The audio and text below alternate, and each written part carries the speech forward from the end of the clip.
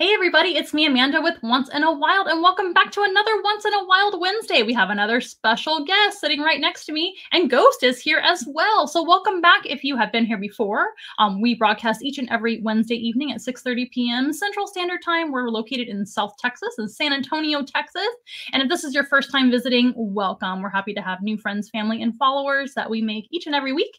So without further ado, let's go ahead and I think we should begin.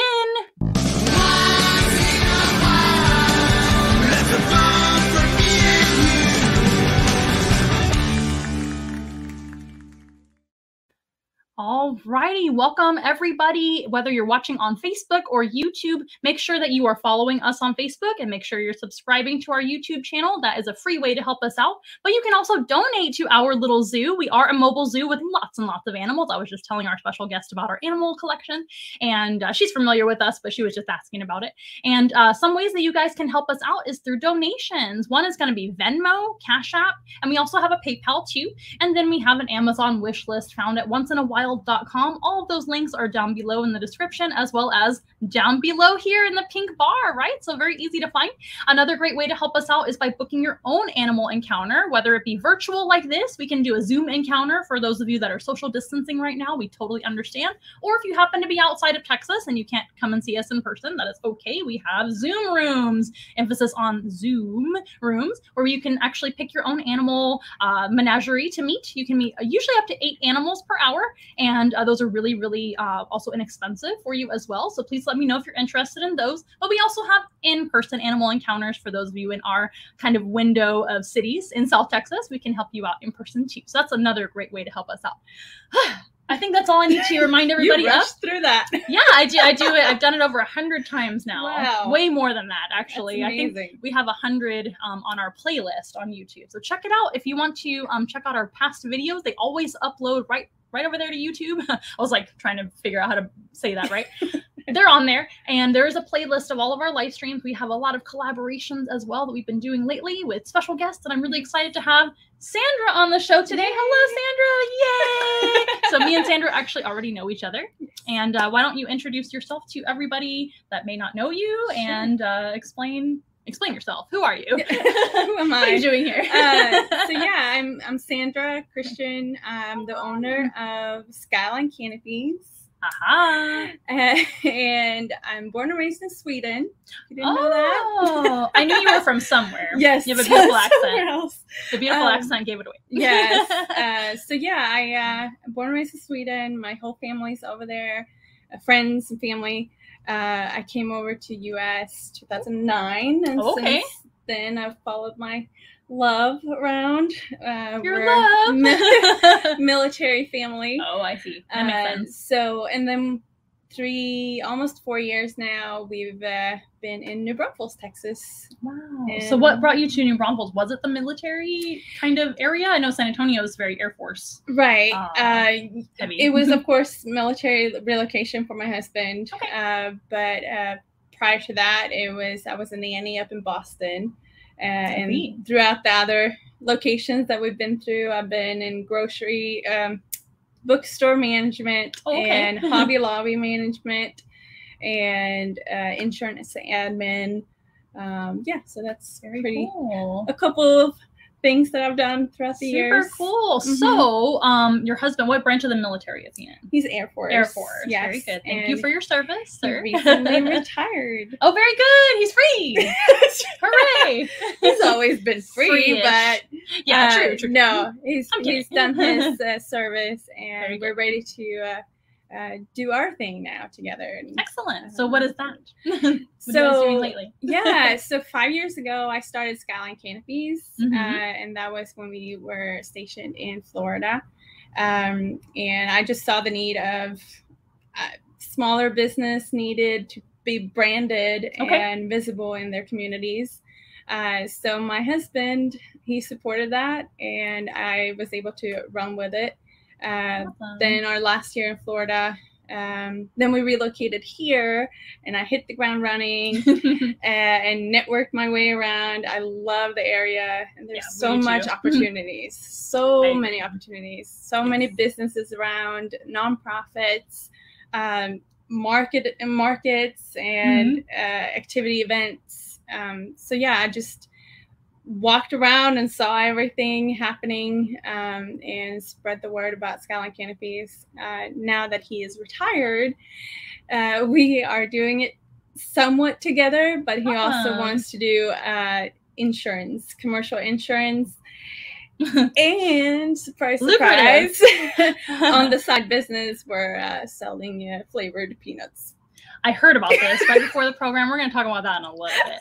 So you came from everything. Yes, no problem. You came from Sweden to Boston. Was that your first transition into the U.S.? Had you visited the U.S. before? I had been one more time before that. I was over 5 weeks during my college years as a teacher student. Okay. And that was in Boston or somewhere else? Hagerstown, Maryland. Maryland. So you went from Maryland to Boston. I'm trying to think of the weather change. I know, right? Because Sweden obviously gets warm, but it gets cold. Yes. And it's very hot here. All 4 seasons, for sure. Right. So no, I didn't mind either location. I love Boston. Very good. Being part of the half Swedish Jewish family that I was hosted by. Loved every minute of it.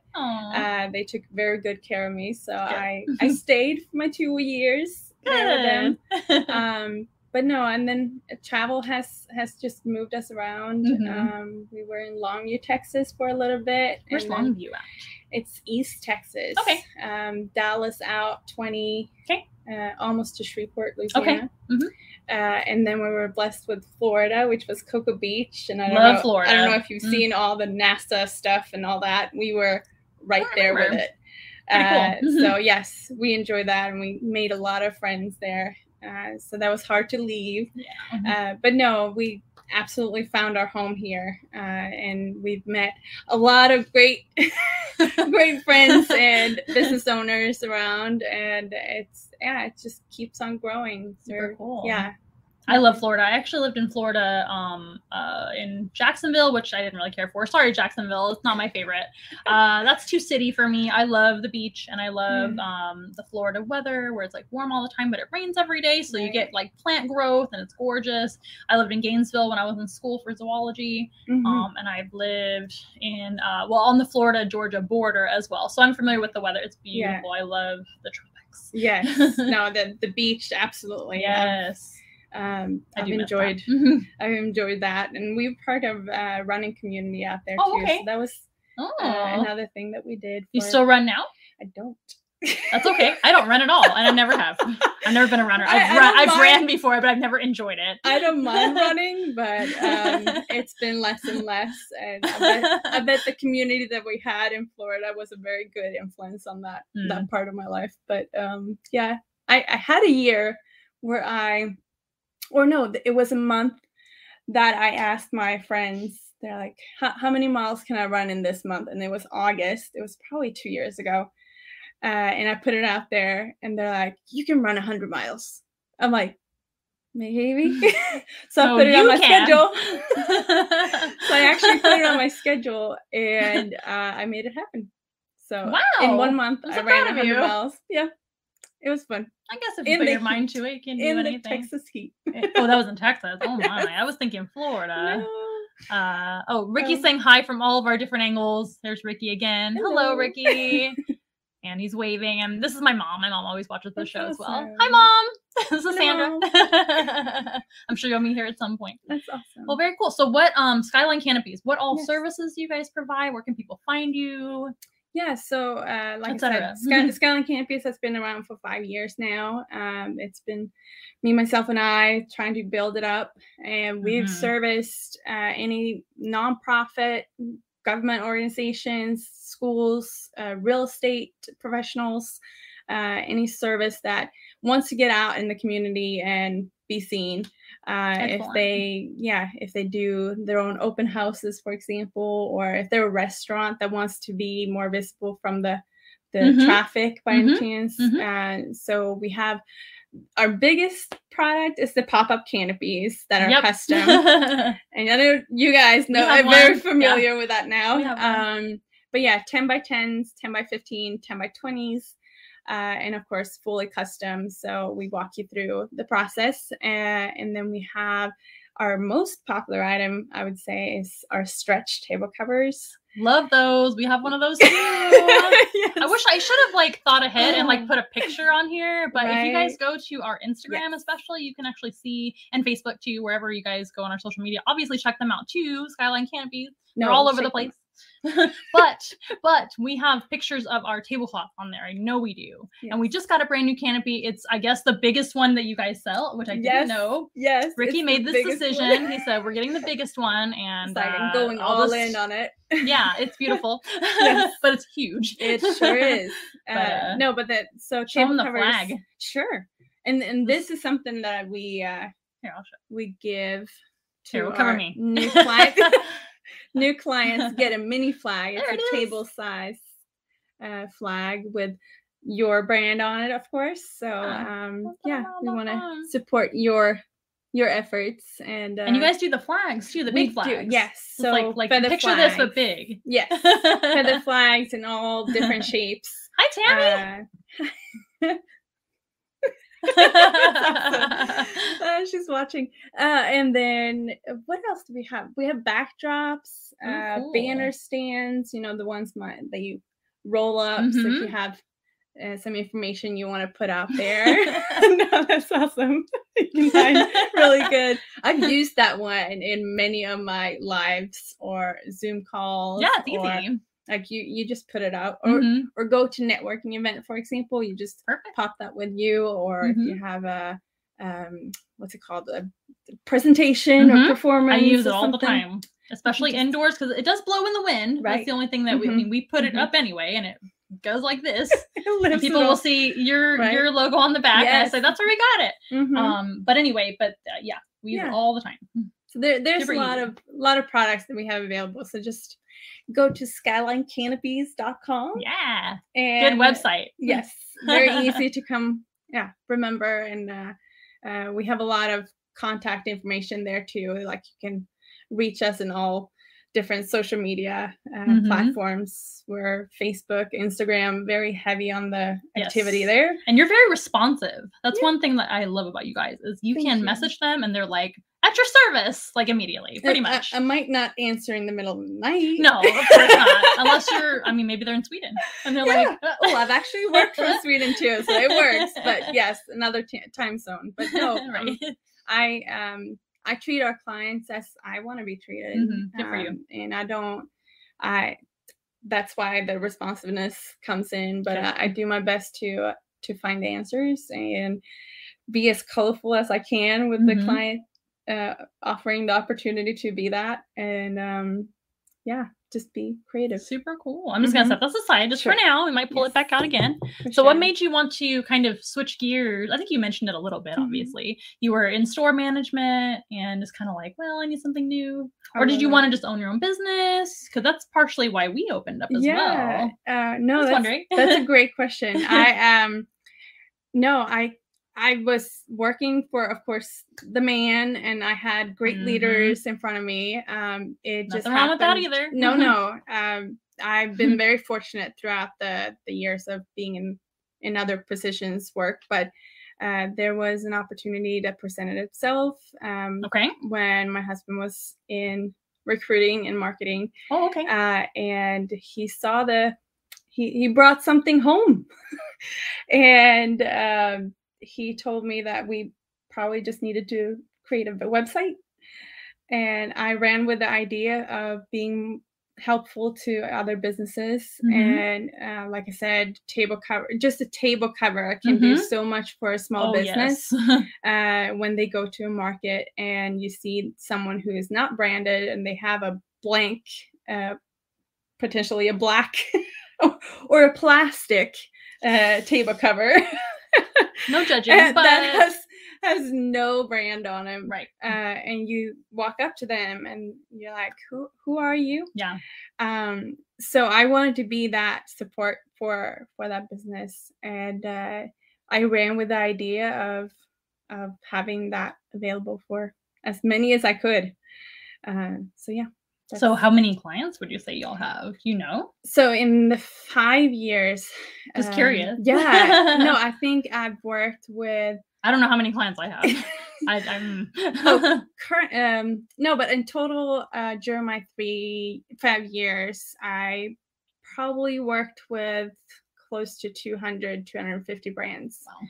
And it's anything, like I said, from startups to situated Mhm. government contracts that need the support from a small business like myself. Totally. And you guys are very affordable, we found, and very high quality. That was something I noticed immediately because we had actually another tablecloth that was okay. I don't even know where it was from. Ricky got it, on the spot for us to have something because we had to have something. We had a purple tablecloth, which is once in a while. But you guys are colorful, so but you we attract got, people that way too. It looks like this now. The whole Right. thing looks like this. Check it out on Instagram. You can see the difference. I'm sure we have the original one, and then nothing wrong with it. It just needed a revamp, but the quality of y'all's tablecloth is 100 times better. Appreciate that. Yeah, no holes so far, so good. If it gets dirty, you just wash it. Yes. I mean, if an animal bites it, we can't help it there. But I'm talking about from stretching it around the legs of the table. I love the stretch. I sell that any day of the week for sure. Great stretch. And it's even got little footies on the bottom where you put the table feet. Yep. Feet, right? The legs have the feet hit the bottom of the ground or the floor, and it has these little rubber feet. Yes. What do you call those? Are they feet? I would say feet. Stopper things. Great. You can throw it right in the wash if you need to wash it. Highly recommend. At least get a tablecloth. Yes. If you have a business of any kind. Yes. Table covers is the basic. Step one. I totally understand if a new startup can't afford a canopy at the first. But especially that 10 by 20. Yeah. Golly. The good thing is with the products that we have available is that you are investing back into your brand. Totally. It's not promo items I'm okay with, but you kind of hand those out. Yeah. And the money flyers and things, cards, and hopefully you have to have that too. But yes, but the products that we promote and have available for our clients is things that you can reuse for a long time, and it represents you. Yes. So, and our hashtag is Be Bold, Stand Out. Very good. And you guys have bright colors as well. Yes. So you're wearing literally your work shirt today. Yes. Fitting right in with Once in a Wild. I didn't blend in today, so Once in a Wild. Yes. Yay. And of course Ricky did all of our branding, but I had a little say so in there too. I mean, I'm not gonna, bright colors horn too much, but I admit when I think you and I crossed paths. Probably social media was our first. I think so too. Probably followed and stalked you guys. I don't remember. Stalker. Friendly stalker. Was it the live stream show or was it before that? I'm not sure. I don't remember. I'm not sure. I don't even know where I'm at the time. And then I've seen life. you. And then I've seen you guys out and about, and you've been part of many events. Yeah, Pet Fest was the one I remember you being at. And I admit that I did have a brand crush. What does that mean? What's a brand crush? No, a brand crush is a brand that I really, really want to work with. Oh, I see. And I see them as they're active out there in the community, and they're colorful. And yeah, I just want to work with them. Well, now so you have, crush. And it won't end, I promise. Yes. I forget what else I was going to ask you. Oh, let's talk about Pet Fest and Kids Fest. Sure. So Kids Fest is coming up in November. A little while. You guys have time. That's going to be a public event for you guys. Please make sure you stay tuned to our website. Number one, the website will always have the public events on there. The next one coming up is the Once Upon a Party Bippity Boppity Boo Fest. Can't miss I've that. Heard about that. Yes. And that one's going to be a lot of fun on a Friday night, the 29th, at the Botanical Gardens here in San Antonio. So don't miss that. But then I think the next one that we have planned so far is the New Braunfels Kids Fest. Yes. And then when is Pet Fest again? I forget. So Pet Fest is coming up next year. Okay, great. So we have plenty of time. Yes, plenty of time. But we are getting a lot of vendors already. For Kids Fest or for Pet Fest? Both? Both. So I'm not going to put it too much in for Kids Fest because I know that Tammy's going to be a guest coming next month here. So you'll get more from her. Yes. But I just thought of it. We are locking in a lot of neat vendors, and we have amazing sponsors. Next Level Orthodontics is the title sponsor for this year. But I'm just super excited. I am going to host a mascot parade. Oh, I know. I remember that. Yeah. I had it first at Pet Fest, and it was so much fun. Is that the first time? That was the first time.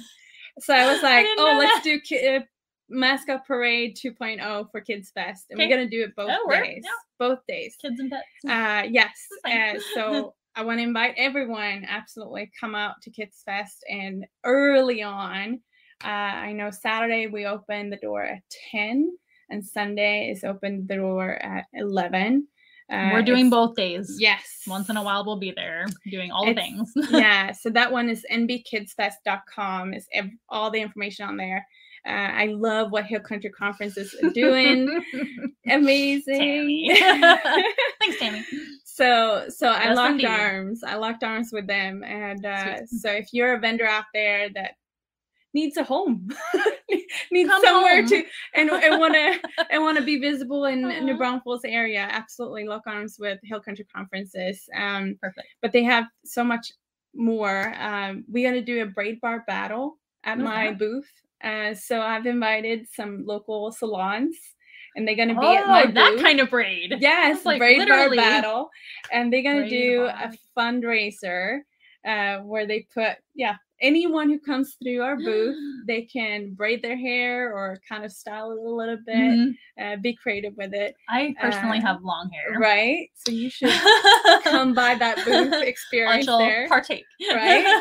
And then all the funds go to one or both, or who knows, of the event beneficiaries, which is NB Food Bank and Room Redux. Okay. Those are two that you need to get on this show too. Okay. Yes. Ricky, are you paying attention? Write it down. NB Food Bank. Louie is out there. And then Rim Redux, Susie should absolutely be your upcoming guest. Remind him after the show. Amazing. That sounds great. And we're always looking for new guests. There's just only so much time. Right. In our life, right? Yes. But there's always the future. We're not going to stop once in a wild Wednesday.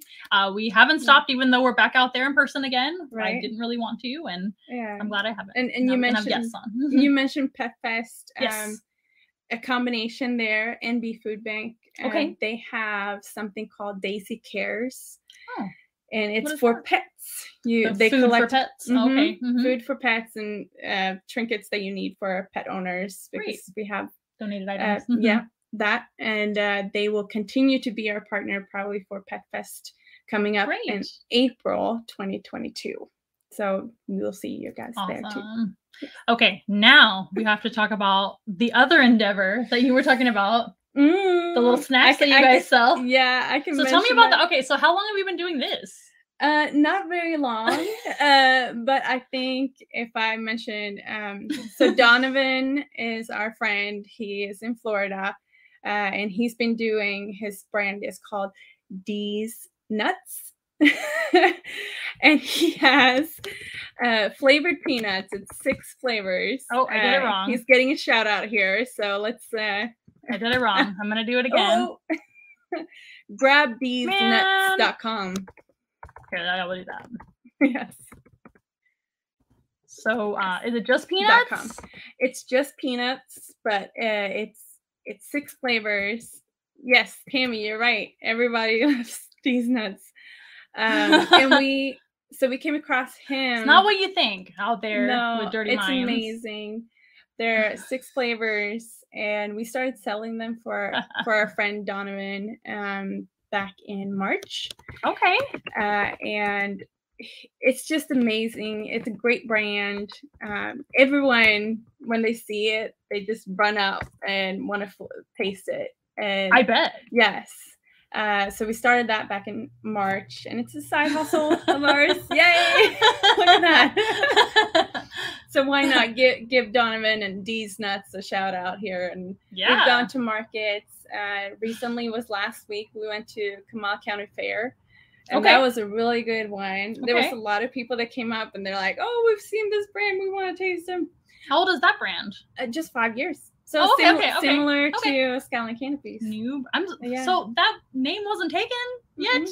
I guess not. How is that possible? I know. How was once in a while not taken either? I know there's a lot of like similarities. It's like THEEZ. with Z. Not to be confused with D's. No, he's doing a great job.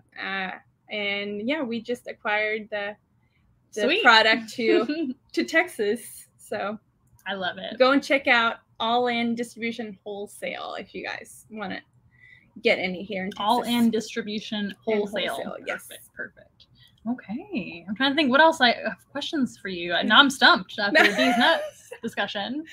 But when it comes to to bring it back to where I'm from, I am born and raised in Sweden, but I grew up on a farm. Oh, very good. So animals have always been in my life.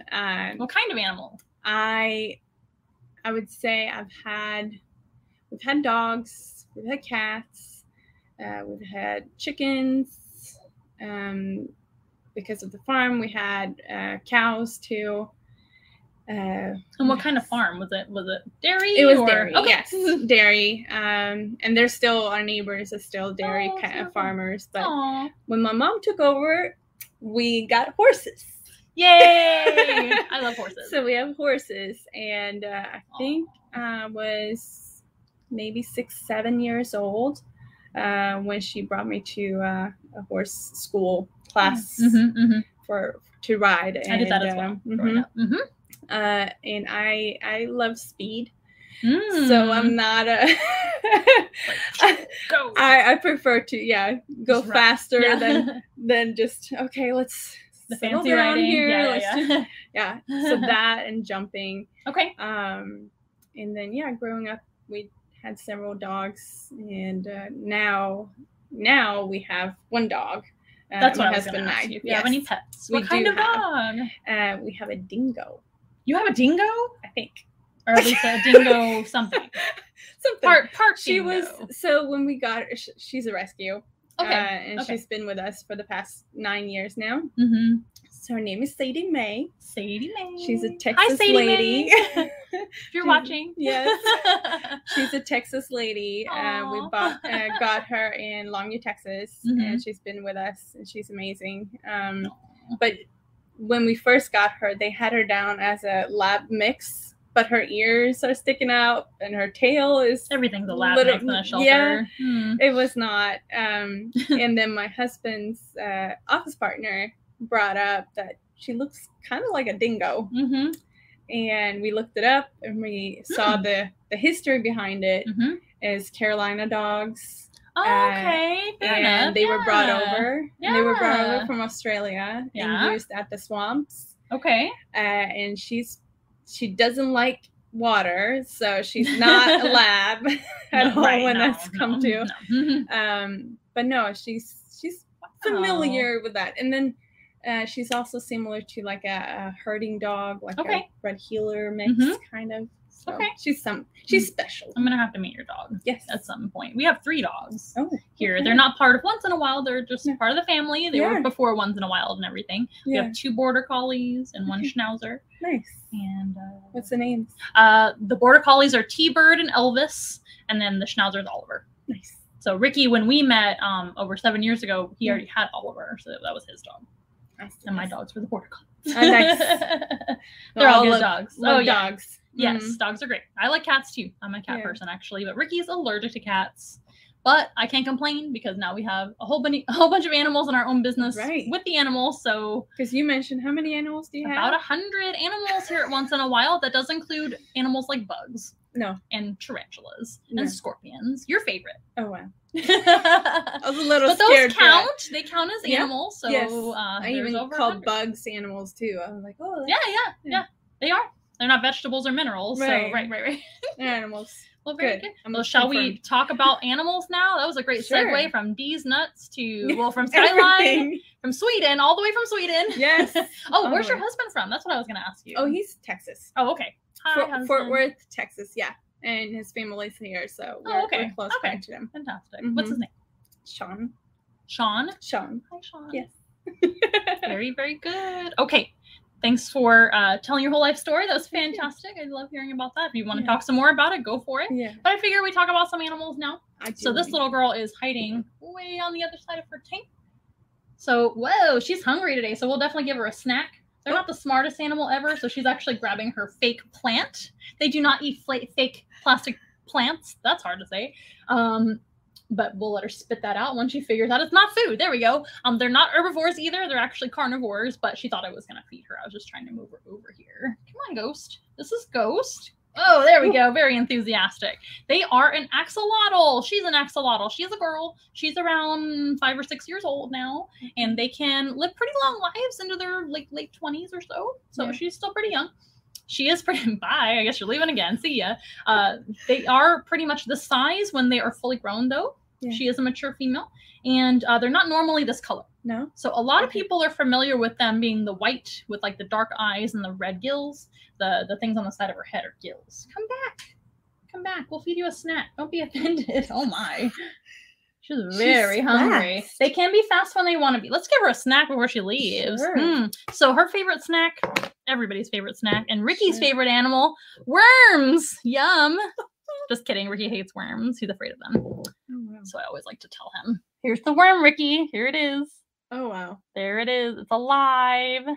See it wiggling? Yeah. These are live mealworms. Whoa. And I'm going to give her one. It's her favorite treat. Here you go, Ghost. Yeah.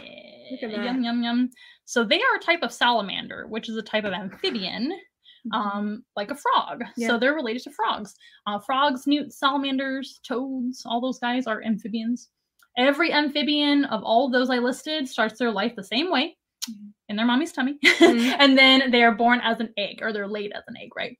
So mom will lay lots and lots of eggs. In most amphibians cases, there are exceptions. Some amphibians lay just a couple of eggs at a time, but that's really rare. Most amphibians, like fish, have lots of eggs. Yeah. So in an axolotl's case, same thing. They will have eggs under the water, and then the egg will hatch, right? You know what it is called when they hatch? No. It's a tadpole. You've heard of a tadpole before, right? That's a word. Tadpole. I didn't. It's like a worm. It looks like a worm. It looks like a larva. Oh, it's like a head with a tail.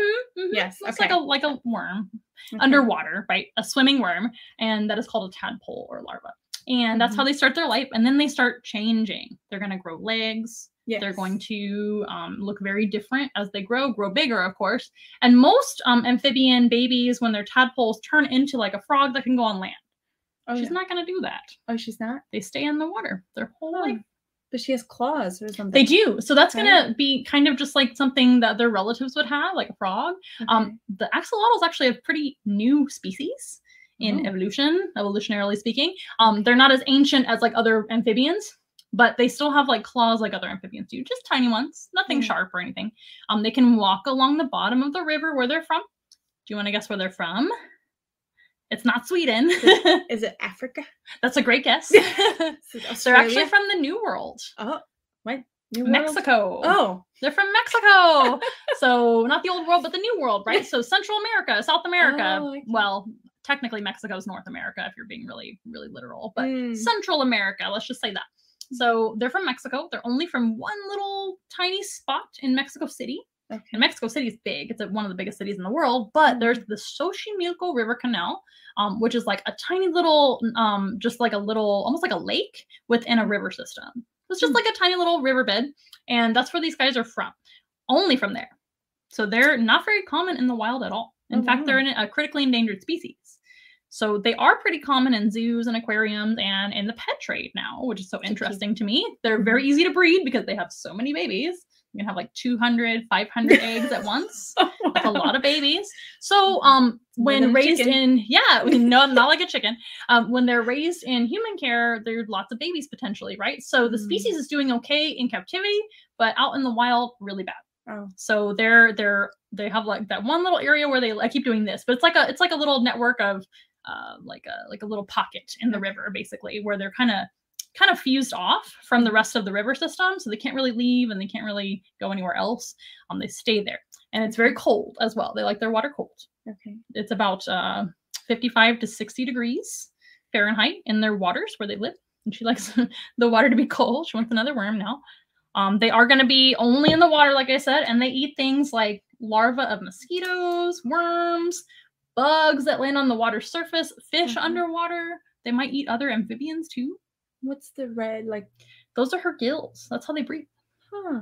So like a fish, they have gills, And but her gills stick out instead of being covered like a fish. A fish will have like these little flaps that cover their gills and you can't really see them. Yeah. But you can see a fish breathing like that.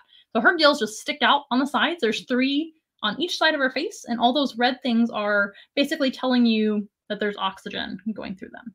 So that tells you she's been moving around. We saw that, right? Yeah. And she's breathing a lot. There's a lot of oxygen in her gills right now. Mm-hmm. You guys don't have anything to say out there, feel free to make sure you leave a comment and question about ghosts if you have any, but we'll just keep talking. Their eyes do not blink like most fish or aquatic amphibians too.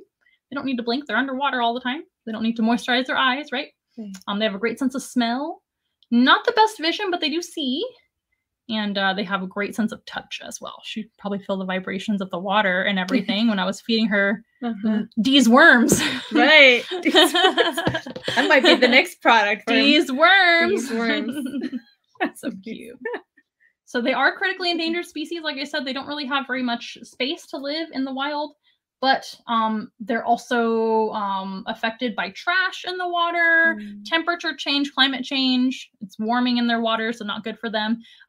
Toxins in their water, like all kinds of chemicals that humans have put there, and also something called invasive species. Do you know what that means?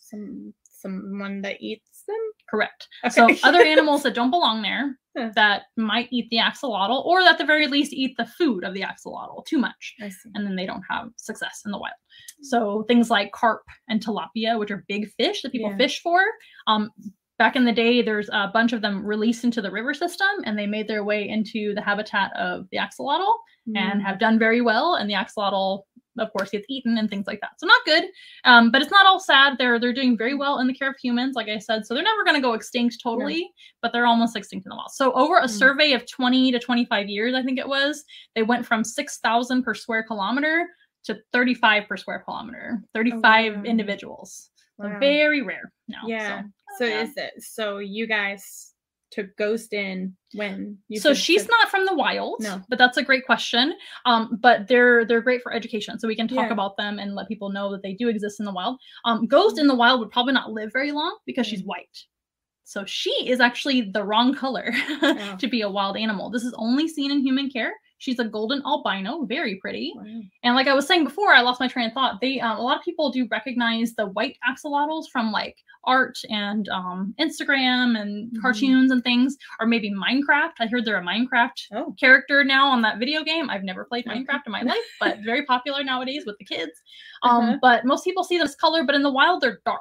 They're like almost black, and they're spotted a little bit. So that helps them to blend in because they can camouflage, right? And usually they're going to live by themselves, kind of in their own little section of their own little world in there and in the river.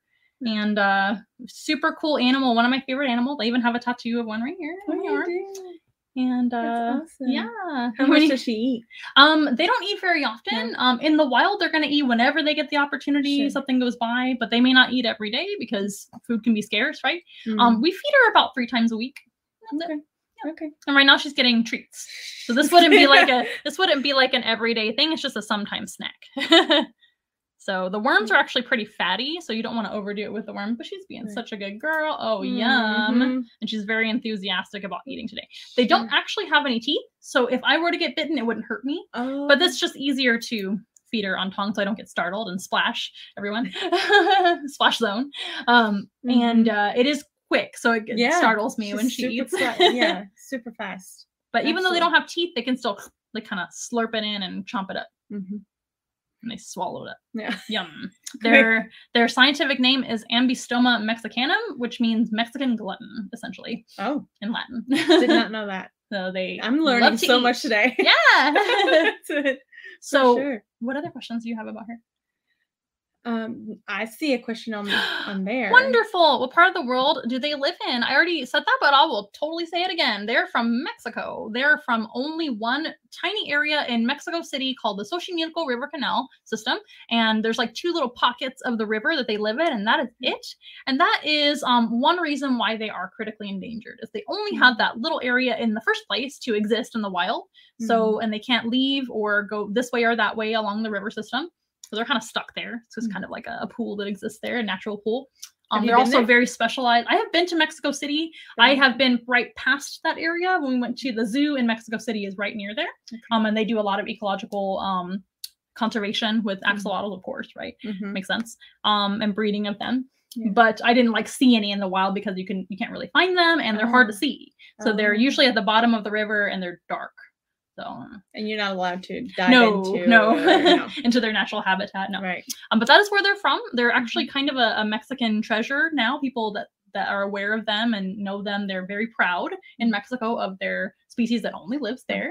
Kind of a little mascot of Mexico City. So I would have been too. Yeah. So sure. at the zoo, they were really cool about that. They had a whole bunch of like signage and like we love our axolotls and lots of history. It was really cool to go. I love Mexico City. I highly recommend visiting Mexico City. That's awesome. I have not been there. It's beautiful. Yeah. Beautiful. Yeah. I highly recommend. Lots of great food. Probably the best food I've ever had in my life. Oh. Another question. Do they lay eggs? Yes, they do. So just like other amphibians, frogs, salamanders, newts, and toads, axolotls too, they lay gelatin-like eggs. They almost remind me of like boba tea. Oh, okay. That's what the texture of it. Yeah. Very, very jelly, very wet. And they lay a whole bunch of eggs at once, anywhere from 200 to like 500 eggs, maybe more per female during the breeding season. They'll lay the eggs and they kind of like stick them to plants and things. Okay. So they're kind of hidden in the plants.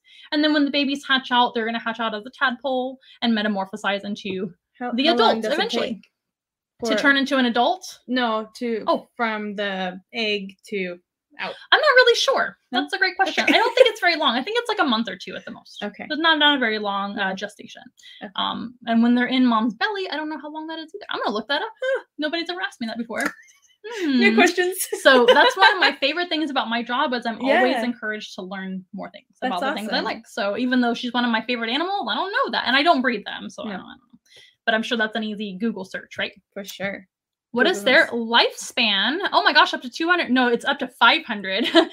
200 to 500. What percentage actually make it? That's a great question. So the life expectancy in the wild is not going to be as long as here with humans in human care where they're safe, right? And they don't have to worry about pollution or trash or predators or anything like that. So here with us, she could live into her late 20s. I think that's the longest I've heard of them living. She's actually my first axolotl that I've had in my personal collection, but I've worked with them before. But I heard that one lived to be like 28 or 29. That's a pretty long time, almost 30. Yeah. And in the wild, I'm sure far less. So especially nowadays with them not having the greatest habitat scenario, I would say up to 10 probably in the wild. So it's at least like half, if not more of, you know what I'm trying to say, less of their lifespan. And how many actually make it? So that is why a lot of animals have so many eggs. Animals like spiders and frogs, and I'm trying to think of another example, all sorts of animals that are usually going to be prey when they're little, even when they're big or adults. So this is as big as they get. Alligator, turtles. Yeah, those guys do have quite a few, not as many as like a frog, but quite a few. Yeah, so the more the babies, the more insurance, right? That you are going to have your offspring continue on. But yes, sea turtles are a great example of an animal that definitely doesn't make it. Like I think it's like 2% make it from the clutch of eggs. These guys, I don't know. That's something to be researched. I don't even know if scientists know how many make it in the wild. But of course they have a higher chance in human care where people, you can protect them and make sure that the temperatures are right and no toxins and no predators. So I don't really know the exact answer, but I do know that's why they have so many is to make sure that they're going to procreate at some point, right? This is a long question, but it's Nikki. Hi, Nikki. This is Ricky's daughter. Nice. I have a question. I see axolotls everywhere in stores, on media, and as pets, etc. I thought they would be increasing in numbers because of their popularity, ?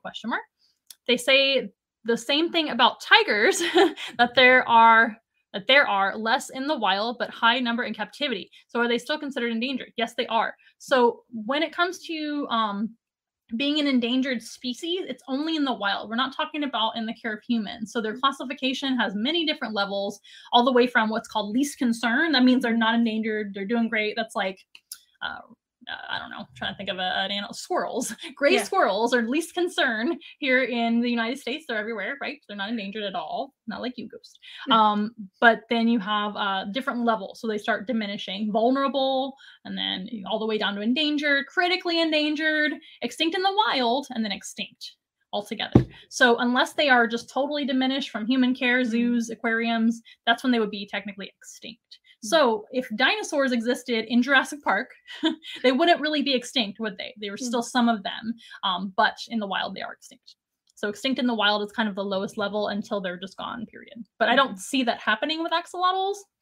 And then, yes, so with tigers, same thing. Tigers, there are more tigers in Texas and in some other states in the United States than there are in the wild. Oh, wow. Because they barely have any habitat left. Most animals don't, which is very sad. Hunting them. Right. No, yeah. So they're and honestly, tigers are not good pets, obviously, right? We were just talking about this actually before the show started. We're talking about different regulations on animals that we can have. So that's not great that they're overbred so much in the care of humans, in my opinion. But with these guys, they're not going to require a ton of space. They're not dangerous, nothing like that. So breeding them is, I think, totally ethical, as long as they're being bred, healthy and taken care of and all of that.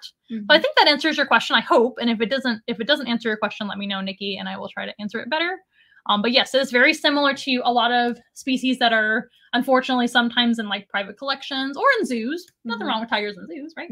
They're helping them out. They're breeding them and making sure they're educational, all that. What's the biggest one on record? I do not know. You're asking me all the stumped questions. For axolotls, I know they get about this size. She's not going to get much bigger than what she is. And I don't know what the record is. Okay, I did answer your question. Very good. Love your questions, Nikki. You can keep asking questions if you like. Axolotls are pretty interesting because a lot of people don't know what they are. But now a lot of people do know what they are because I thought it was a lizard, so I was wrong. She called it a gecko. I'm going to forgive. I'm going to forgive that. That is okay. You are in a different career path altogether, so that is allowed. But they're wonderful. They're very slimy and slick. For amphibians in general, you shouldn't pick them up or touch them because they can actually get sick from you. So we can get sick from them, but we can get sick from a lot of animals. I mean, chickens carry salmonella, don't they? So if you don't wash your hands after handling your chicken, or dog for that matter, you might be able to get sick. But these guys are more vulnerable to us, like them getting sick from us. So if you go over to a frog and pick it up and give it a kiss and you're hoping for your Prince Charming, you can actually give the oils on your hands to the frog and it can absorb it right through its skin quickly and get sick if you have oily skin, which most of us humans have oily skin. Or if we're using hand sanitizer and touching animals, then they can get sick from us. So that's why they're so affected by chemicals and trash and things like that in their water. And they're in the waters. They're living in it and everything. And they're not a reptile. So that's what I was going to do. The reptile, compare and contrast. These guys have slimy skin that absorbs. Reptiles have scaly skin that is waterproof.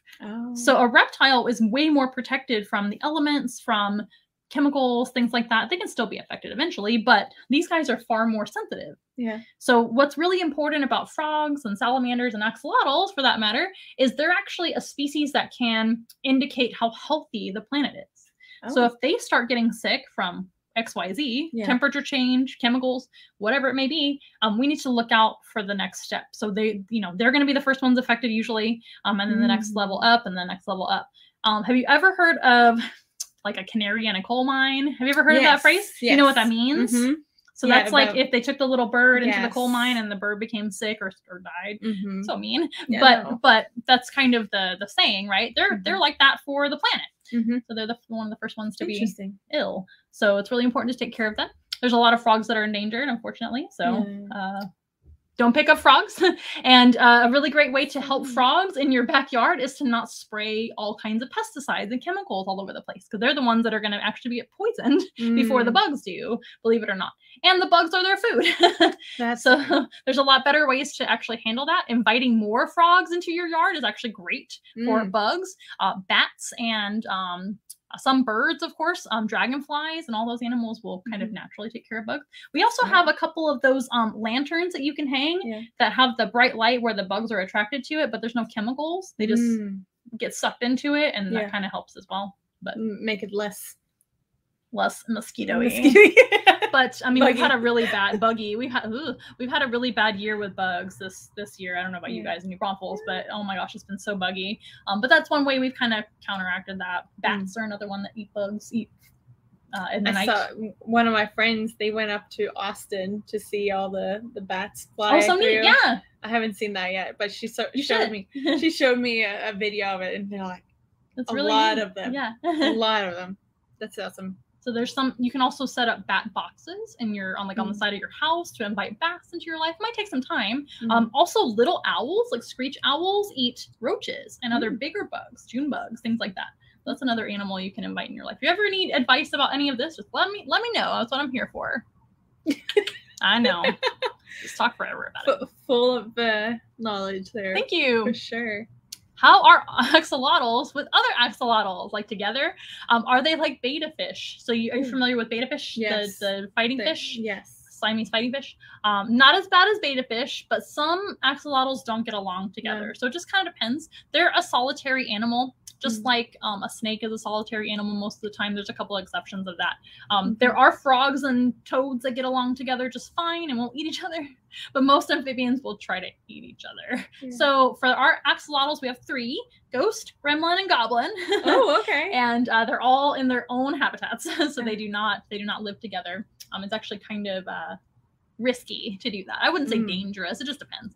But some people do keep multiple axolotls together. You have to have a lot of space and places for them to get away from each other, like hides and caves and things. So do they scratch each other then? No, they'll bite each other. Without teeth? Without teeth, but the pressure. So what they'll do, so this is fun. So if they feel like, plus if they're different sizes too. You never want to put like a little one with a big one. No, do that. Just like fish, a lot of fish will eat each other. I know. She's terrified. I'm like, poor ghost. No, we're not going to do that, right? No, it's just better to keep them solitary if you're separated if we can. But what they can do is grab each other's arms, toes, tails, gills, the things that are sticking out. What do you call this? Yeah, sticking out. Limbs, all the things.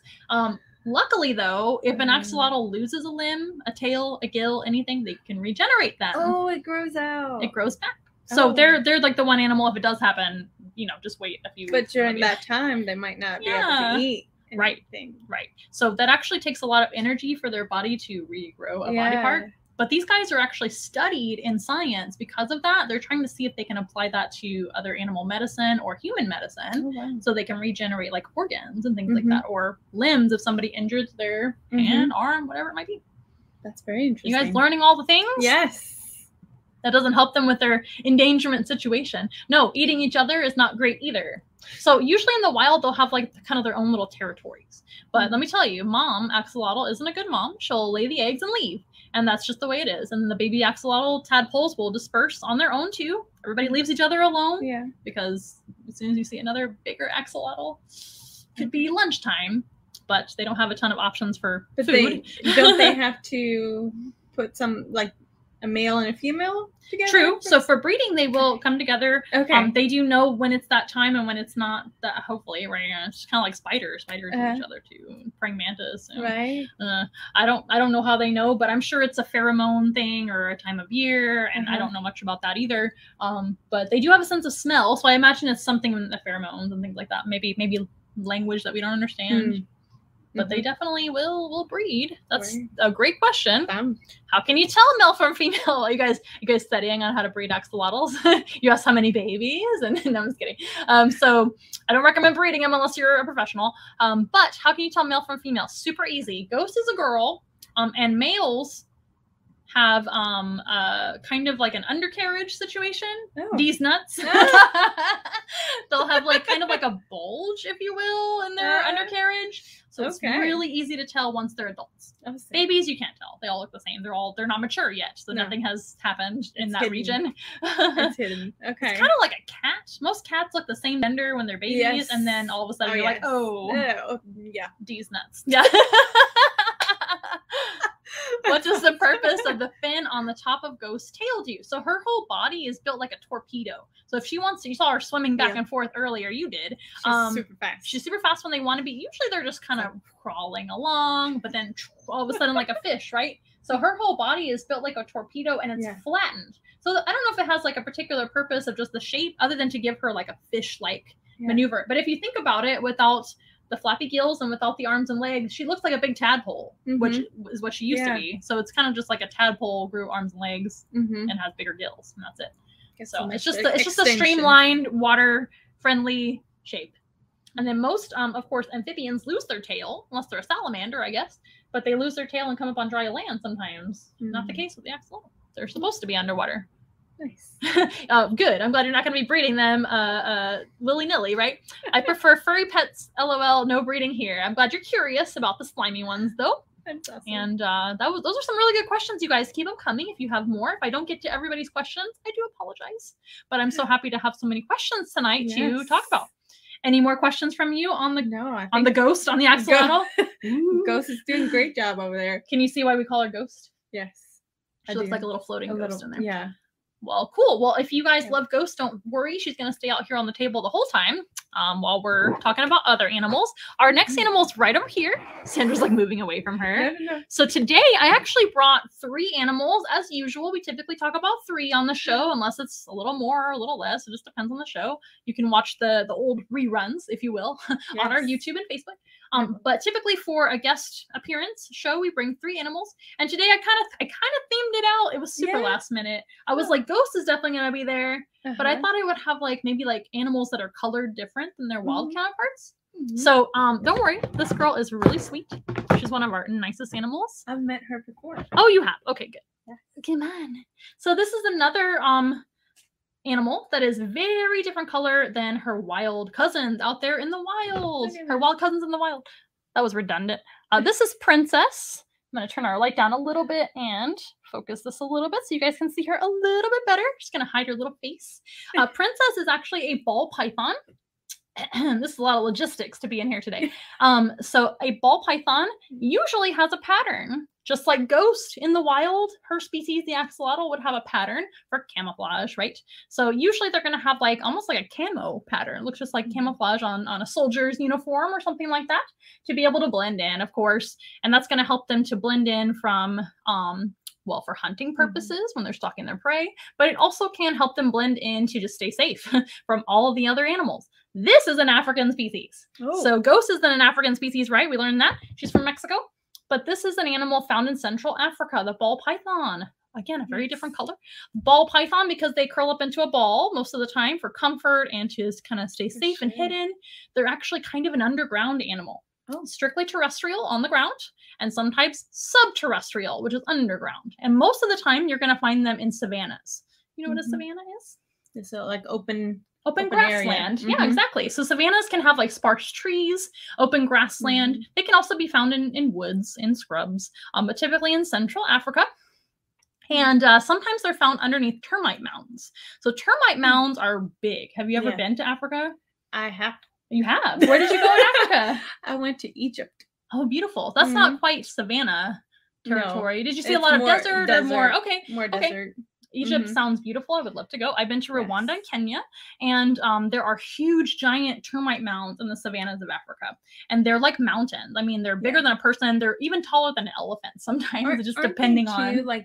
When you see them, it's more underground than it is. It's both. Yeah, it's kind of both. It's kind of like a tree, right? Yeah. So they're going to have a tunneling system. That's very, very true. They're going to have a tunneling system underneath that mountain, if you will. It's like a big, giant anthill made out of hard rock, basically. Do you know what the termites make their termite mound out of? What the structure is made out of? Basically, dirt? It is clay. Or their dirt. So it's made out of dirt and something else to stick it all together. They use their own saliva. Oh. Yum. So they use their own spit and dirt pretty much together, and it forms like a hard clay, just like she was saying. And getting all wiggly with me. Bye, Princess. See ya. So they will kind of live in some of the tunnels underneath the termite mound sometimes, or they'll find a fallen log or maybe a tunnel underground that another animal has dug. They're not very good diggers with no legs. Right. So, but they can definitely adapt to using another animal's home, which is pretty cool. But they're almost never seen out and about unless it's at night. Sometimes they'll venture out at night. But Africa is a dangerous place for these guys. They're not a big snake at all. No. They don't get much bigger than what she is here. I think the biggest one ever was around 5.5 to 6 foot, but that's super rare. And that's not a very big snake. A lot of snakes are much longer than that. And they are constrictors. They're very, oh, that's a cute shot. Yeah. They are very, very strong in their body. They have strong muscles. But they're not the biggest in town, right? There's far larger reptiles in Africa that could easily hurt these guys. So they usually kind of stay to themselves underground. Unless they want to venture out to move from here to there. She's got me trapped, my hand. And they are carnivores, of course, Actually, we have 2 carnivores out here right now, Ghost and Princess, and 1 herbivore coming up, so stay tuned. But these guys will eat things like rodents. So She's got me all, my goodness, this has never happened before. I'm trapped. So these little spots on her face, I don't know if you guys can see the little, they look like freckles. Like on the nose type. Kind of like along the sides of her lips there. Yeah.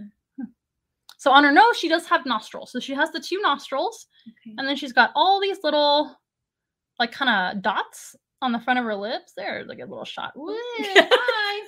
She's like, don't look at my lips. So those are heat sensing pits. Oh. So these pythons, all pythons have this. Sorry, this is awkward. Hello, everybody.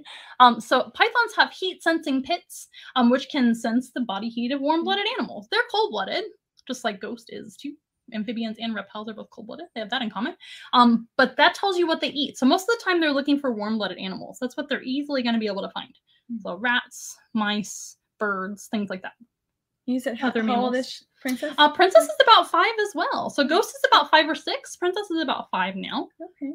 4.5, 5 years old. I think she's 5 now. Yeah. I got her as a young ball python, but she wasn't like a newborn or anything like that. So I've had her for about 4 years. Nice. She's beautiful. Her coloration, in case you're wondering, is called ivory. This is not an albino. She's an albino. You know how you can tell the difference between an albino and like a different color white animal? The eyes? The eyes, that's right. So albino animals and humans, whoever, they have red eyes. Ghost has reddish eyes, kind of goldish reddish eyes, not black eyes. Right. Princess has black eyes. So she's a form of leucistic, which means light colored but dark eyes. But she's specifically for somebody breeding this animal, they got to name it because they were the first ones to breed it. And it's called an ivory. And they're pretty much stark white with dark eyes, but they do have little spots on them. So they're not perfectly white. I know it's really hard to see on the camera for you guys looking, but there's some freckles on her body. And she's going to get more freckles as she grows up. Oh, okay. Super cute. So is she this color? Is that something that everyone wants?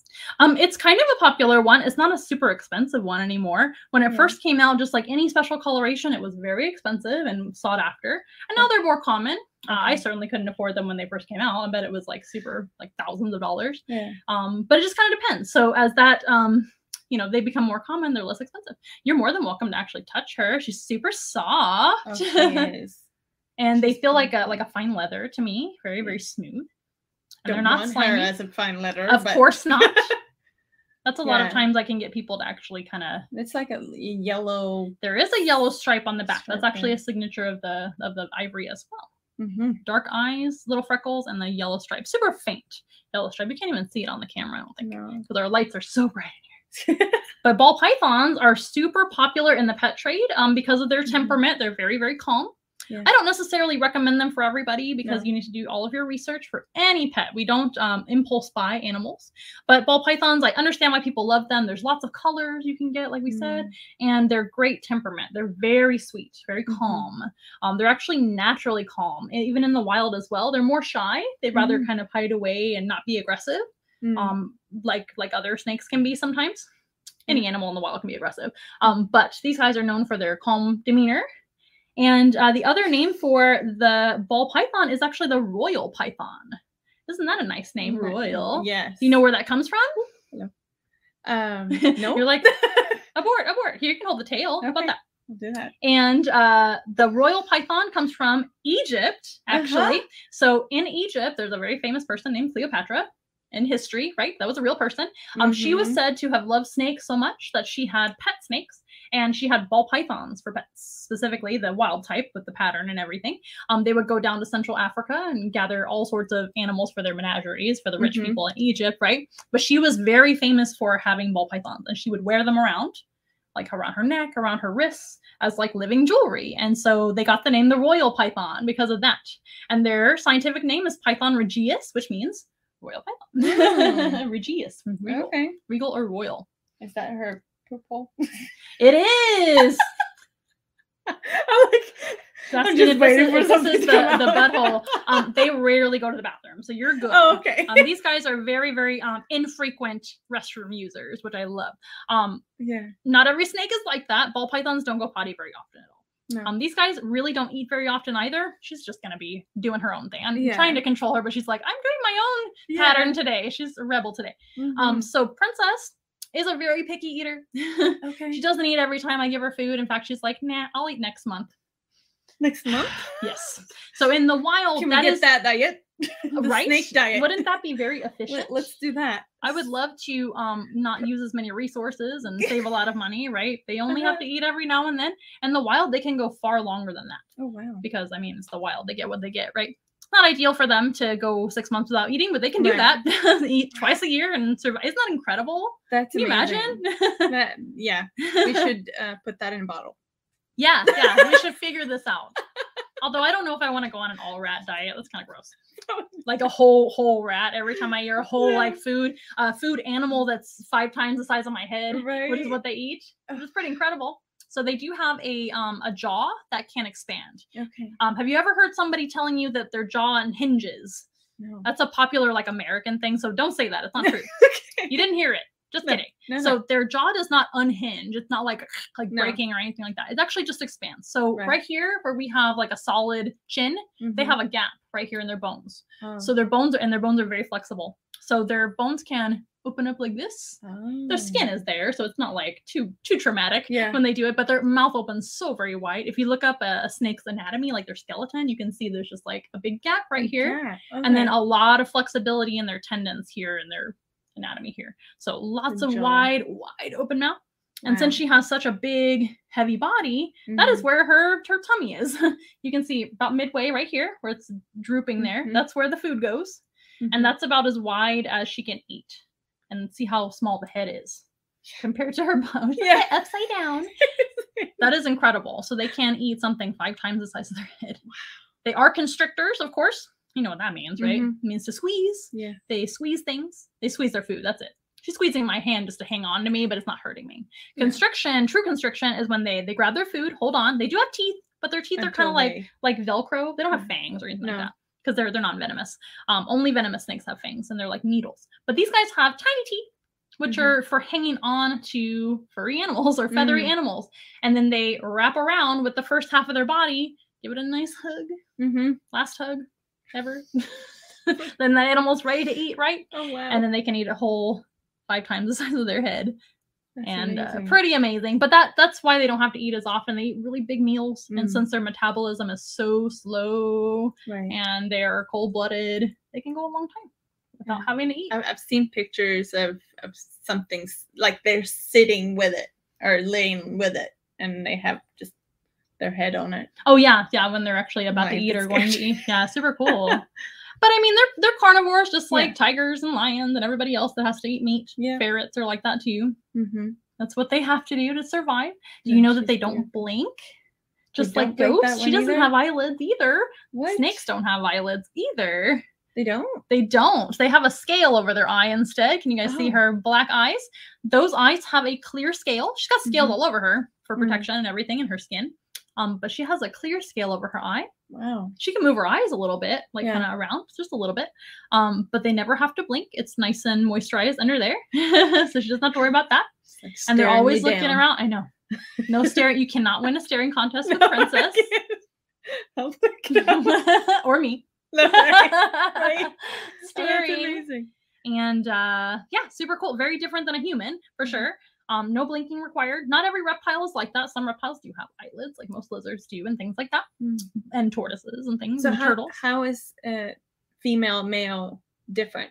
Very good question. Size mostly. It's really hard to tell the difference in gender if you're not an expert. Outwardly, they would look the same, especially at this age when she's still pretty young. But as they reach maturity, when they're able to have babies and things like that, females are much larger. Okay. They're actually about twice the size of a male when they reach maturity. She and her buddy Prince, I have Prince and Princess. Prince is our male ball python. They're around the same size. Prince is a little bit smaller, like ever so slightly. But when she reaches about 10 to 12, 15 years old, she'll look a lot bigger than him. And he'll kind of just stay smaller. But the boys don't have to have the babies. That's why the girls are bigger. They have a lot of eggs. Not as much as an axolotl. Right. But they have big eggs. Their eggs are actually about like this big. Oh, wow. And they can have about a dozen. Has she had any yet? No. We're not planning on it. I'm not a breeder. I don't really know what I'm doing there. So, and Prince and Princess don't live together, so there's not going to be any of that. No illegitimate children. No, I'm not interested in doing that. We have enough ball pythons with the 2 of them. Ball pythons are really not my favorite snakes. I love snakes. Snakes are my favorite animals, but they're picky eaters. They They can have health problems. Ours don't. No. We're always on top of that, but they're a little more challenging than other species. They're a lot more healthy and easily thriving and things like that. They're just not my preference. But a lot of people like them. What's her favorite food? Her favorite? Rats. Is it? Yeah. She won't eat anything else. No. Nope. And she rarely eats that too. And She's one of those that, if you guys know ball pythons out there that are watching, ball pythons are really picky. Prince is a lot better at eating than her, but she has to be fed a certain way. It has to be a certain color rat. It has to be a certain time. Oh, wow. It has to be in the dark. She will not, she doesn't just take it and eat it like are they alive? Every other snake. No. Okay. I've actually tried that. I'll be honest. I don't recommend live prey for your snakes because it's dangerous to the snake. So if the snake doesn't bite them in the right way, doesn't constrict in the right way, etc., they can bite. Rodents bite hard. And they have sharp teeth. So it's really, really dangerous for your snake. It's also less humane for the rodent. It's much more humane to have a company out there, a breeder, humanely euthanize the rodents. We freeze them to store them, and then we thaw them out to feed them. And most snakes do great that way. She actually does eat frozen thawed just fine when she wants to eat.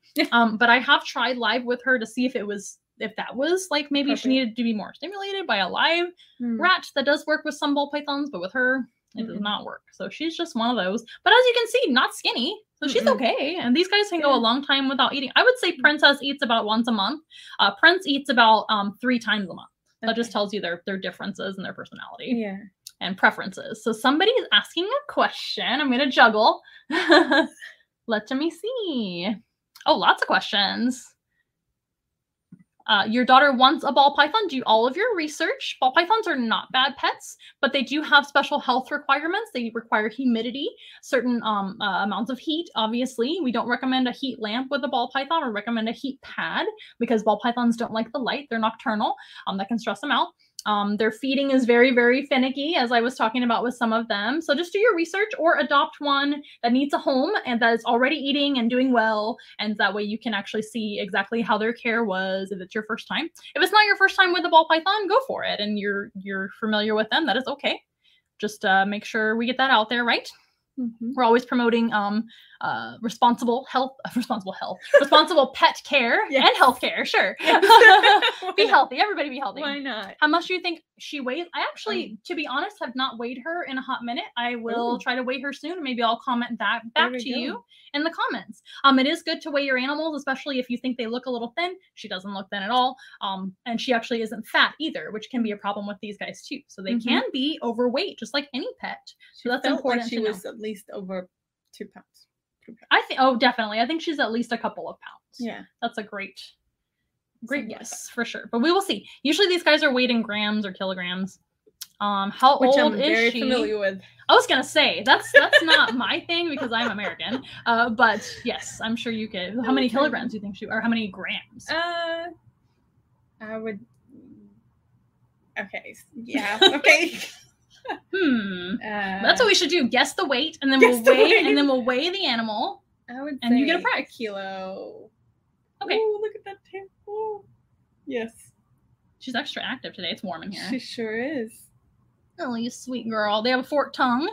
You probably knew that. Their tongue can help them figure out directions. Yeah. With 2 points. They don't have ears, so they can't hear. But they can smell, and they use their tongue to smell and figure out directions. You're doing great. It's amazing. Oh, but yeah, maybe, 1 kilo or less? Yeah, I would say so. She's so, bright white in this light. She just stopped doing... You good there? I guess so. So that's our guess. We'll weigh her later and get back to you guys with I'll comment the answer. How about that? She found a good spot. Hey, Steve. This is my little brother from another mother. Hi, Steve. So have I ever been bitten by a snake? Yes, many times. I've worked with hundreds, maybe thousands of snakes in my life. I actually used to work for what's called a reptile distribution company. And it's just like what it sounds. It's a distribution company for reptiles. And that means that we were kind of the middleman between the breeders and the pet store. So this is years ago. I used to work for a company that we would get tons and tons of snakes, reptiles, all sorts of exotic animals in, and we would then send them out to pet stores. So that was my job, to ship the animals. So I've literally worked with thousands of snakes, and of course, you're going to get bitten every now and then, just like other animals. Snake bites are really not a big deal. Not Princess. No, Princess has never bitten anybody, to my knowledge, except for her food, and that's only sometimes. Only sometimes she bites her food because she's super picky. Sure. But no, she's super trustworthy. This is actually an animal we bring out a lot for programs and let kids hold, that new people hold. That's how I met her too. Yeah, that must have been at Pet Fest or one of the. I think one of the markets. Oh, okay. Yeah. Yeah. So we bring her out a lot because she's super easy to handle. Yeah. But yes, I have. I would say the worst snake bite I ever got was from a boa constrictor. And that was because the boa constrictor was big and it was actually thinking that I was trying to feed it and it tried to eat my hand. But it let go, and I was fine. They're non-venomous, right? So we don't handle venomous snakes. I don't condone that.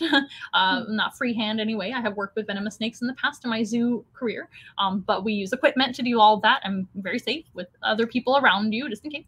But a regular snake bite that's non-venomous is not a big deal as long as they're a smaller snake. I went to a hunting and fishing show one time, and they had rattlesnakes, like 50 of them.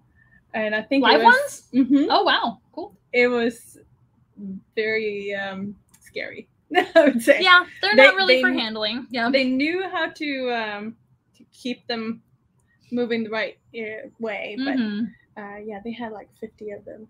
Oh, wow. That's too many. Mm-hmm. Were they like in there with the snakes? Yeah. Oh, boy. And they were joking. They're like, oh, we used to have 50 of them, but no, there are 49 here now. That's not very nice. But I'm sure there's plenty of. I don't know how she's sitting here now. She looks great. You're doing fine. Yeah. You can get a job here at Once in a While. That's awesome. Okay. Nikki says ball pythons are relatively slow and picky eaters, in my opinion, and everyone's opinion, Nikki, with this emoji. I own one. Yes, we know Patches the python. So how do they catch their prey in the wild? They're ambush predators. So these guys really don't eat very often in the wild, as you can probably imagine. However, in the wild, they are going to take that opportunity. The ones that are smart, or at least wanting to survive, they will take the opportunity to eat what comes by. So remember, they're going to be living like kind of in that termite mound, underground, under a log, under something most of the time, just hanging out like this, curled up with their little head like that, resting on their own body. And if something walks by, they're going to sense it with their sense of smell. They're going to see it a little bit, and they're certainly going to sense with their heat pits. Yeah. And that is going to tell them, ooh, now's the time to strike. And they will strike and coil and eat the rodent, right? Or the bird that comes too close. But they are absolutely ambush predators, which means they stay very still most of the time. 98% of the time, a ball python is laying very still, safe at home where they like to be quarantined, right? In quarantine, and waiting for their food to come to the front door, not like seeking out food. Right. Not to say they can't. They could probably do that. Waiting for it. And at night, they're far more active when it's a little safer out. There's less predators out. But that's how they hunt, is by ambushing. That is a great question. Oh, yes. Ricky is reminding us from Once in a Wild's Facebook, says you can find pet care information on our YouTube channel. Absolutely. If you have not subscribed to our YouTube channel and followed us on Facebook and followed us on Instagram and even TikTok and Twitter, please follow us on social media. That is a free way to help us out. And you can get all sorts of helpful information on your pets at home, or maybe pets you're thinking about adopting. Maybe we can actually dissuade you into not getting a pet or getting a different pet. That is a lot of advice that I give, and etc. And lots of fun videos in between. Lots of fun guests. Like Sandra. Sandra's having a lot of fun today. Princess and I'm walking home with her. So it's not scary, right? She's a great snake. She's wonderful. Princess is a very sweet snake. Her name is Princess for a reason. It's really fun to have Prince and Princess, and we used to sometimes use Patches as well, who is Nikki's snake. Patches, Prince, and Princess. That sounds like dogs or something, right? So like, are you ready to meet Patches, Prince, and Princess? So yeah, she's wonderful. She changes a lot of people's minds about snakes. People are scared of snakes, which I understand. If you're not familiar with them or you don't know what you're doing, you should never, ever walk up to a snake and pick it up if you don't know what you're doing. The average person, right? That snake could be dangerous, or you could be dangerous to it.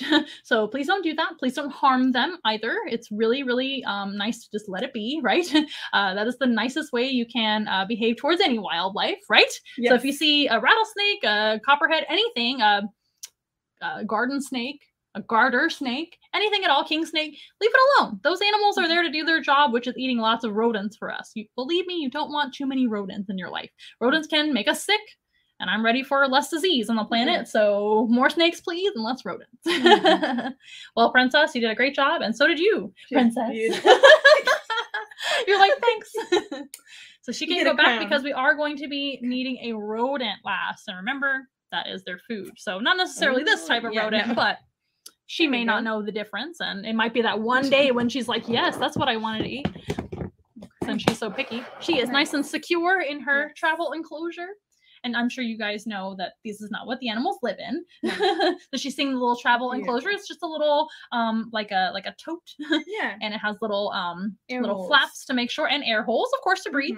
And it has little what do you call these? Locks to make sure she doesn't escape. But this is kind of like the animal's car seat, if you will, to be able to travel and hang out here in the studio today. Now, before we finish with our finale, our last animal is a rodent. But before I forget to remind everybody, thank you so much for being here, by the way. If this is your first time visiting us on Once in a Wild Wednesday with a guest, which is really fun. But in general, we are here each and every Wednesday evening at 6:30 p.m. Central Standard Time, because we're in South Texas, of course. And I'm from San Antonio. She's from New Braunfels, right north of here. No problem. Not far at all. Just not even an hour away. And not even like 30 minutes away from us. Perfectly, hopefully convenient for you to show up today. Yes. And anyway, so if this is your first time joining us, welcome, or welcome back if it is your 100th time, because we have done over 100 live streams. Can you believe it? I know, it's crazy. I can't believe this. It's one of those things where we just had to adapt to what was going on in the planet, right? And it's really taken off. So we're very, very proud of that. But if this is your first time, don't forget to subscribe, follow us on YouTube, follow us everywhere. But you can also donate to our animals. You can help feed Princess once a month. You can help feed Ghost 3 times a week. And you can help feed our last animal each and every day because he's a rodent. But all of our animals need care. All of our animals need vet care sometimes, and they need food and toys and all sorts of fun things. So you guys can donate to us if you feel it in your heart to do so. Thank you very much ahead of time. Or you can donate items at onceinawild.com. We have an Amazon wish list, which is really fun to kind of select the gifts for us and just send them over. And we always super appreciate that. And before we conclude, I want to make sure you also are able to plug everything from your end as well. Where can people find you? Who are you? Again, one more time. Sandra. I'm the owner of Skyline Canopies. We produce custom canopies, flags, table covers, and our website. You can reach us at skylinecanopies.com, and all the Facebook, Instagram, LinkedIn. We do have a YouTube. There we go. It's not as advanced as yours, so oh hey, stick to the website. It is okay. There you go. Skylinecanopies.com. Everything you need for promoting your business in person, right? And all sorts of really neat, high quality items that they can hook you up with, and be part of the Skyline Canopies family. And join us over at Kids Fest, New Braunfels Kids Fest, coming up in November. Stay tuned for all the details there. I believe we have a guest coming up that's going to go over all of that, but that is partially Sandra as well. And check them out on their social media too, and give them some love over there. Share the video with all your friends and family that love animals, and advertisement. And we can all be one big happy family, right? For sure. Okay. So that is that. And let's meet one more animal who, pardon me, I'm going to have to like bend this way to get him because he's down on the floor. As you might imagine, we're here in a studio, very limited space. We have an axolotl here, a human here, and another human, which is me, right? For sure. But I figured I would bring this cutie pie to the show today. Yes. And he was down in his travel enclosure or tub. And this is Iggy, everybody. Iggy. Yeah. Nobody can see your face, Iggy, and you can't see anything. This is Iggy the guinea pig. He's very famous here at Once in a Wild, a very popular critter, and for good reason. He is very, very, very special and one of a kind. He's one of our animal rescues, and he came from us to us from another family, and I think he had several homes before that. So he is kind of a hand-me-down animal. I don't know why, because he's perfect in every single way. This animal is one of my favorites, and I'm not a guinea pig person, but he is very special and very, very charismatic and sweet. And he does come to a lot of our programs, petting zoos, festivals, all sorts of things. He is super popular, very friendly, and loves to be pet. And right now I'm just holding him so you guys can see him. As you can see, he is a long-haired Peruvian guinea pig. So the Peruvian is his breed, and he's got long, straight hair, and it's quite messy right now. I do apologize. We brush him every single day, at least once a day, and he gets his bath once a week, and he needs a bath. You gonna get a bath after the show? He's like, oh, bath. Yeah. It takes him a while to dry off too, so sometimes we have to blow dry. We always condition. He is very high maintenance, but super worth it. So guinea pigs are great pets, you guys. I do recommend guinea pigs for the right family. It's kind of like having a dog or a cat, though. You always want to do your utmost to take good care of them, take them to the vet when they need it. They don't need vaccines and things like that, but they do need to be cleaned up at least twice a day. They are very messy, as you can see down below. That is just in the small amount of time that he's been hanging out with us. Lots and lots of pellet poop. These guys are rodents. They're also an animal that's active 20 hours a day. Oh, wow. They need a lot of space. They need a friend to hang out with, whether it's you all the time, which is probably not practical, or another guinea pig friend. They really do well with another guinea pig or several other guinea pigs. We have 4. And a group of guinea pigs is called a herd, just like cows. Yes. So they live in groups called herds. Do you know where guinea pigs come from in the wild? Is it Guinea? Guinea is a great guess. Like, but they don't come from Guinea. Don't. They don't. That is a great guess. That you're like, well, duh, Guinea. I was like, nope. Guinea's in Africa, right? And New Guinea is somewhere else. But they don't come from Guinea or New Guinea. So the word Guinea in their name has to do with what they used to cost. As pets in the old days. So a guinea is like a currency, right? It's money in Europe. And that's what they used to pay 1 guinea, I believe, or 2 guinea for a guinea pig. And that's how they got the nickname guinea pig. But the pig part it's really confusing. They're not pigs, they're rodents. They're related to mice and rats and squirrels. They are absolutely not a pig, but they kind of are pig shaped. They kind of reminded people of a pig. They have really strange little flower-like ears. It's really hard to see on Iggy. I do apologize, but they have kind of like flower petal ears that look like almost like a puppy. Yeah, you can totally move his hair so we can see. Yeah, why not? There's an ear that's covered by hair. There's one of his little cute ears. Kind of looks like a pig's ear that flaps over, right? Some pigs. That's a little bit. But also their noises. They do make pig-like squeals. Wee, wee, wee, wee, all the way home. And and they make all sorts of, they make about 14 different vocalization noises, and that is to communicate with each other. And that is where the word pig comes from, and their name pig from the sounds, but they're rodents. But guinea pigs come from South America. That's it. Okay. They're actually in Peru is where they were originally domesticated by the Incas, the indigenous people down in Peru, right? But they were not domesticated for pets. They were domesticated for food. So these guys are livestock. Oh, wow. So another reason why they call them pigs. So it's pig, guinea pig. It's like a poor man's pig. The noises as well. I'm gonna hold him over here because he's getting a little uncomfortable with that position. Or something like that thing. Yeah. So they're basically a. Don't listen, Iggy. They're basically a rat you can eat. Don't eat them, but that's what in Peru, they still eat them. They're farmed for food, and it's not really unnatural because they are a prey animal. Don't worry, Iggy's going to be our best friend for life. But that is where they originally started domesticating the wild version of the guinea pig, which was called the cooey or KV. Different names for them. It's very confusing. That animal in the wild is extinct. The original guinea pig does not exist anymore. Oh, wow. Isn't that interesting? So they domesticated them into a different species. Now there's different breeds because they don't all have long hair, do they? No. They have short hair, spiky hair. Some of them have curly hair. Some of them have afros. There's even one with no hair called a skinny pig. Skinny pig. It's just skin. They have like a little whiskers and things. Super cute. But he's my favorite breed, the Peruvian. Yes, I know, buddy. You're so sweet. You can hear his little pig noise. But they, like I said, don't exist in the wild anymore, but they're from South America. That's where the species is from. And they've been domesticated for over 5,000 years. Oh, wow. I know. They've been around for a while then. Yeah. So the same size? Yes, they've stayed the same size pretty much, just different colors, different coat lengths and textures. Just like dogs. Dogs have a lot of different breeds, obviously, different colors. And again, this is an animal just like Ghost and Princess that you guys saw, our ball python. Not the same color in the wild. He doesn't look anything like the wild version. Back in the day when they still existed, the wild version had much longer legs. They could run a lot faster than these guys. These guys have short legs. They're fast, but not very fast. Yeah. Enough to kind of run a little bit, but very domesticated now. And they have short hair.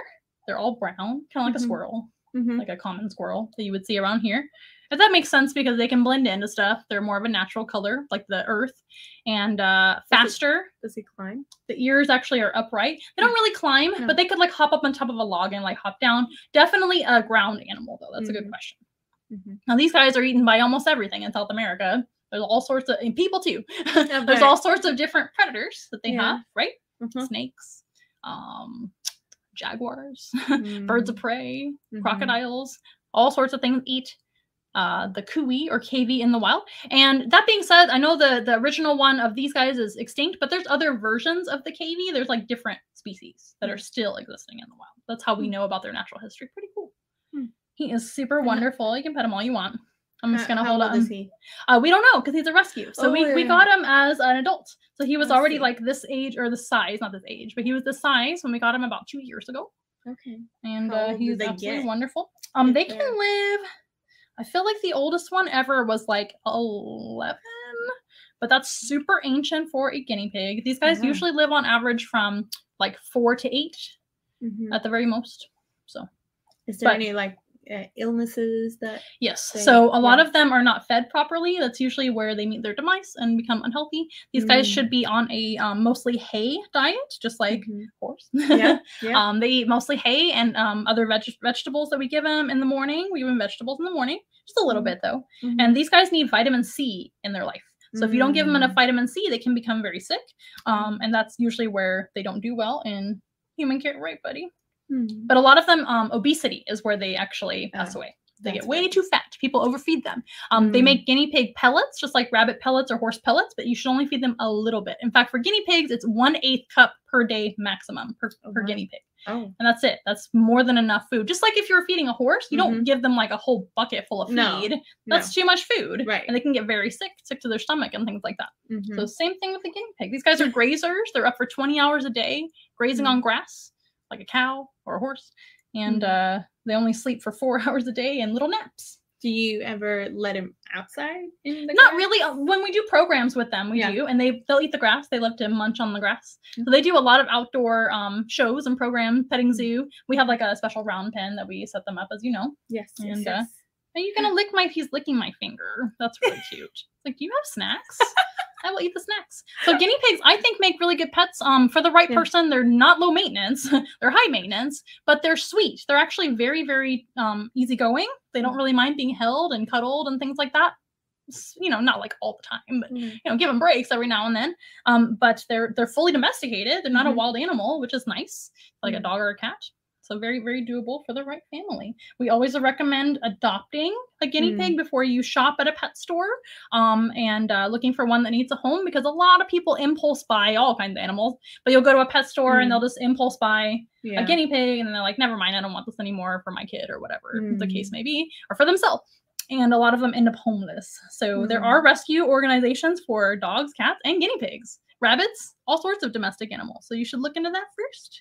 And that's how we got Iggy. Iggy actually just kind of happened to us, but we weren't looking for him, but I'm sure he was looking for you. He was looking for me. And I'll never let him go now. So nuts and things, are they good with that, or that's not? No, not really necessary in their diet. They can eat the seeds that are in vegetables, like peppers and things like that. But I think nuts and things like that would be too fatty for them. So no D's nuts for these guys. Animals like parrots can eat nuts sparingly for treats. What other animals eat nuts? Squirrels, obviously. Right. But that's probably why you asked, because they're squirrel-like. Yeah. But no, they're not as active, and they're active, but not as athletic as a squirrel. Squirrels are always burning energy all the time. Have you ever seen a squirrel? They're like on crack. They're on D's nuts all the time. Lots of energy. Squirrels don't just eat nuts; they eat all kinds of stuff. Right. But vegetation. Squirrels actually eat meat too, depending on the species. Yeah, they'll eat like lizards and baby birds and eggs. Something new, yeah. Yeah, but they're not. So if Iggy, you said he's with other guinea pigs. Yeah, we have a herd of 4 guinea pigs. Yeah, and they're all boys.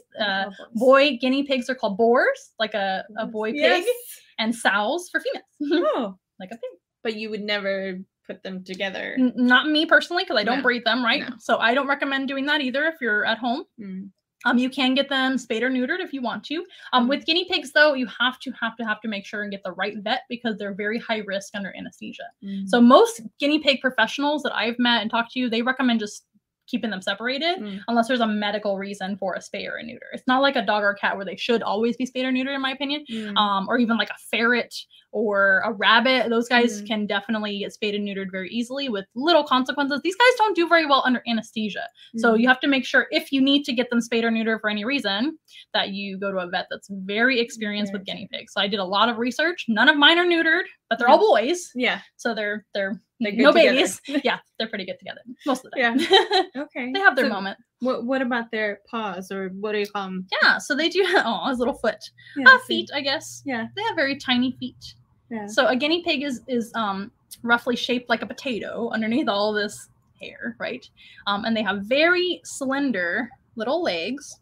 They're not built for climbing at all, so moving him around, he's like, don't drop me. Toes. But they have tiny little feet. 4 toes up front, 3 and back. 3 in the back. That's right.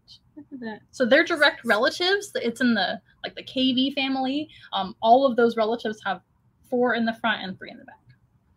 So, but they're all rodents as well. So rodent means they have the teeth that never stop growing, that they have to like chew on stuff, like a rats chew on things, right? And squirrels.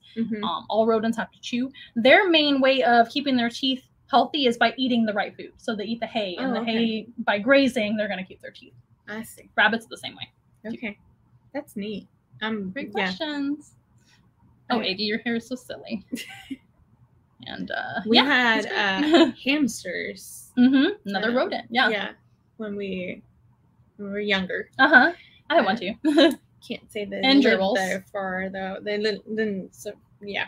Well, hamsters already don't live very long. No, they don't. Okay. 2 is like pretty long life. So I don't know how long. I don't know how long yours lived, but no, 3 would be like ancient for a hamster. No, one got out and then the other one passed because they missed that one.